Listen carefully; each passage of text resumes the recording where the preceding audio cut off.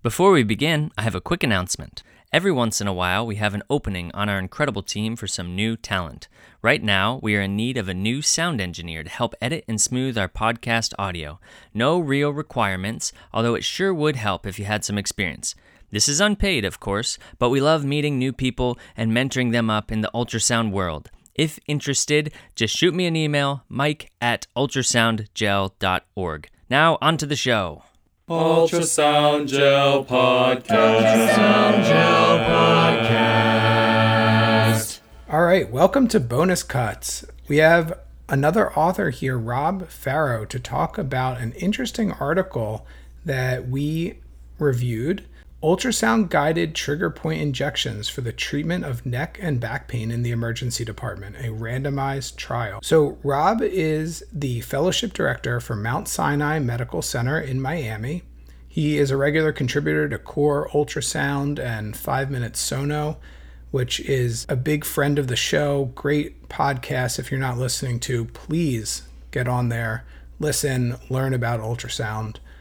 So we're going to get into some questions that we had about the article and try to give you the background, how to do a great study like the one we're seeing here. Yeah, Rob, it's great to have you on the show. We love to talk about articles, but even more so, we like to get the behind the scenes, talk to the real people who are doing this hard-earned research. So really a pleasure to have you today. No, thank you both for having me. It's awesome to be able to represent our team and discuss the paper with you. And I'm looking forward to this. The study that we already reviewed is a randomized trial. You looked at 196 ED patients with myofascial pain syndrome in the neck and back. And you did a really nice job of kind of defining the patient population. And the kind of main takeaways that we found from the study was that there was really no significant difference in improvement in pain at time of discharge between the groups. It seemed like the trigger point injections maybe had a better pain scores early on, but at discharge they were pretty similar. And so that was kind of our main takeaway. We had some questions for you related to the study and how you kind of came up with it, and some questions about what we can kind of take away further from the study.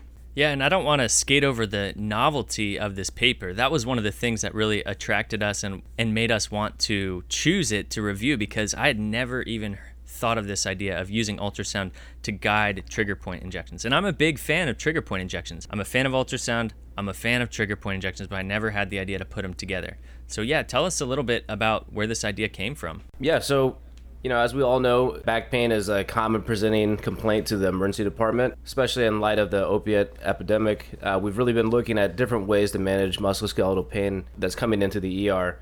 I'm a DO by training, and we have multiple DOs that are part of our group here. So we were all pretty familiar with trigger point injections, but something we've always kind of discussed among ourselves is the idea of hitting multiple muscle planes within a physical spot that we've diagnosed as a trigger point. So that's kind of where the idea started. It was also an effort to minimize risk with injections and just extend, skills we've all developed through the use of procedural ultrasound to hopefully improve the quality of our injections.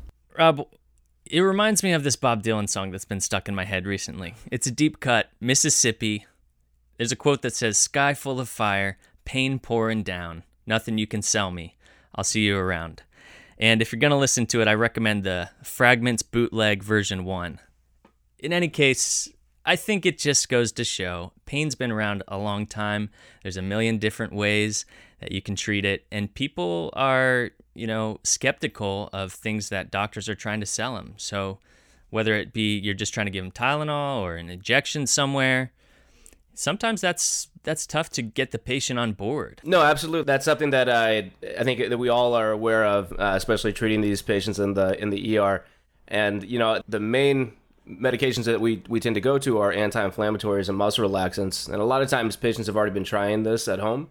This was another thing that kind of spurred us to look into trigger points and if they're effective or as effective as commonly used medications, is we were looking for another treatment option for these patients. Yeah, so it seems like, if I'm getting this correctly, the reason that you thought ultrasound would be helpful in these cases is you wanted to look into how you can inject into different muscle bodies, not just that one spot. And that would help you kind of guide into the different muscle bellies and kind of avoiding any structures that could cause damage if you're injecting into them. So is that correct? Yeah, that's correct. And then also just knowing that your needle is actually in the muscle belly, not in the fascial plane, not missing the target. So that was the primary purpose for doing that. Yeah, and that was actually something we brought up when we were recording the initial podcast. Where exactly was that injection taking place? In the plane, in the muscle belly? And you were able to very helpfully clarify for us that it was in the muscle belly. And now you mentioned that there was actually an editorial response to your paper. What were some of the things they brought up about that in regard to where this injection is taking place? Yeah, it was an editorial response by Dr. Risi and all. It's a great editorial response if you get a chance to look at it. They made some very strong arguments to suggest that we should potentially be injecting into the muscle and then also the fascial planes based on the anatomic distribution of the nerves as they penetrate into the muscle planes. So I think that would be actually a nice way to modify this technique and get better pain relief. Yeah, that seemed like it made sense to me to have those fascial planes as well. You think about kind of how we do nerve blocks in general, and nerve blocks are generally, a lot of them are plane blocks, right? You're getting under that fascial plane, raising it up, and maybe you're hitting more nerves that way. Yeah, and I think that was their argument, is that you're releasing the cutaneous branches of the nerve roots as they penetrate through the fascial planes. So let's just walk through what that would look like in real time, because we didn't get too much into the weeds in how you actually perform this. But taking my linear probe, I first am finding the tender spot by my actual physical exam, trying to locate one of those areas that I think would be a good spot to inject. Then I'm taking my linear probe, doing an in-plane injection with a needle. First, I'm going to go into the muscle belly right under that spot so I can see the local anesthetic actually blowing up the muscle. Now we're saying we can modify that potentially and also then go in the plane so you'd see that local anesthetic kind of unzipping that muscle plane. Does that sound about right? Is that how you would do it, Rob? Yeah, and I think if I was going to modify and take the suggestion from the editorial, I think what I would do if I'm hitting all the muscles in that assigned physical exam point of the trigger point, I'd probably start with the deepest muscle belly. I would take it in plane into that muscle belly, inject, and then on my way out, I would hit the fascial plane and then the next muscle layer as I withdraw the needle. And our preferred technique is definitely doing in plane. I think this allows you not only to better visualize needle placement, but also you have better reassurance that you aren't hitting the unintended structures as you approach. Is there any specific structures that you try to avoid? Obviously, we kind of know the big ones, but in these injections, was there anything that you said to yourself, like, or you said to your residents when you were teaching them, these are the main structures to avoid in these blocks?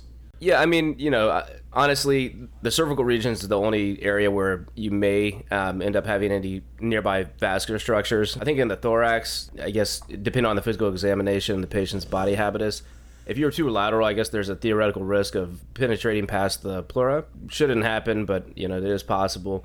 Really, more so, I think it was about making sure that the needle placement was in the muscle belly and that we were getting the correct injections that we wanted. Yeah, it's always good to make sure you're not aspirating a ton of air before you inject, I think, yeah. when you're getting close to the lung. Right, yeah. I think there was actually an article a few years ago where a sports medicine physician caused a pneumothorax on an NFL player. I think they were doing more of for rib pain, so I don't know if it was like an intercostal injection, but I think anytime you can add a degree of safety, minimal change in your technique, I think that it's only a positive. Yeah, that brings up a good point, Rob, because one thing that we were thinking when we were reviewing this is it would have been really cool to compare ultrasound-guided trigger points to landmark-based trigger points. Your study did really nice comparing ultrasound-guided trigger points to traditional oral analgesia. But what about comparing the ultrasound guidance aspect specifically? Do you have any thoughts about that?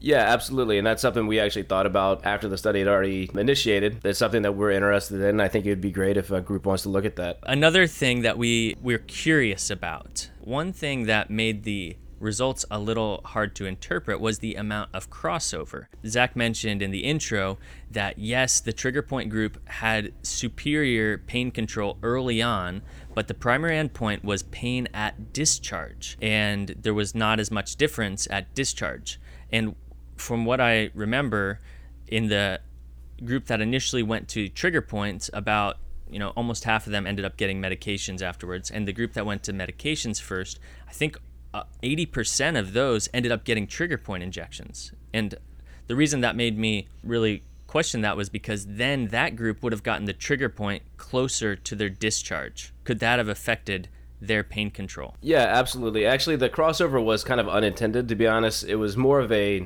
safety measure, I guess. I mean, that was also part of getting patients to want to enroll in the study. It was more so to guarantee that, regardless, they would be getting their pain managed. And that was kind of the nature of where that came from. But in an unintended consequence of that, it ended up almost being a crossover study just by nature of, if someone's already received, muscle relaxant, anti-inflammatories, people tended to, want to try a trigger point injection. So that was something that we should have controlled better, definitely, or maybe just made it a true crossover study and then looked at the timing that we were looking at.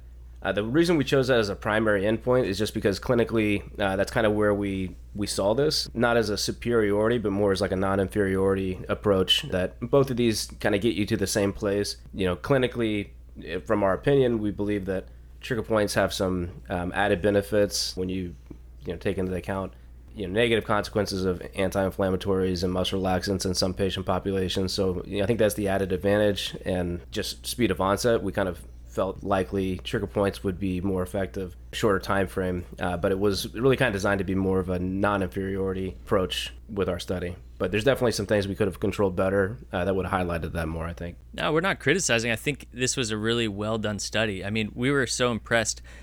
I don't think I've ever seen like a musculoskeletal pain randomized controlled ultrasound study before. This is kind of one of a kind, so fantastic work. Thank you. No, it was definitely a group effort, and a lot of time went into it. But it was a interesting study, we thought, and it kind of highlighted what we were hoping to highlight. I think that this is a good treatment option that we can consider in the ER. And Rob, you must have done a bunch of these for the sake of the study, or before or after. Anecdotally, how do the patients seem to respond to this idea? Actually, surprisingly, patients actually elect to have this most of the time. Once we started doing this, we actually would have patients that would come back and ask specifically for this when they would come in. And this works best when it's a patient that has like a muscle spasm, so like torticollis or acute muscle spasm. But it was interesting to see that where we introduce a not a new, but for maybe on the volume of what we were doing, a new treatment in our emergency department, and then we started having patient requests for that treatment, which was kind of nice to see. Rob, can you tell us a little bit more about the training that you went through for your providers? Was the training for residents and attendings? What kind of equipment did you use? Yeah, absolutely. So we did a fairly extensive training. We trained the attendings and also the residents.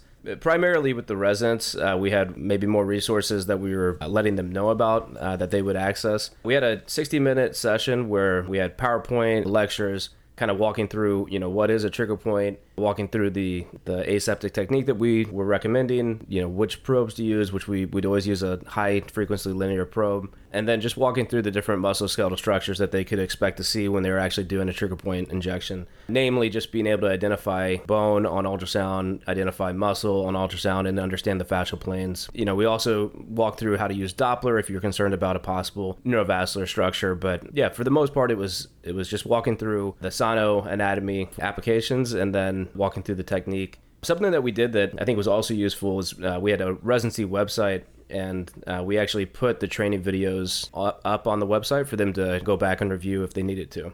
A little just-in-time teaching. I also like that it's almost like a little bit of a gateway drug to nerve blocks. Yeah, and honestly, that's exactly what happened in our department. Now we do a lot of regional anesthesia, but this was kind of the first application that we introduced. Yeah, as an attending, watching a learner perform their first nerve block, it's a little bit different than if you're doing like a supraclavicular block, just watching that subclavian artery pulsing towards the needle.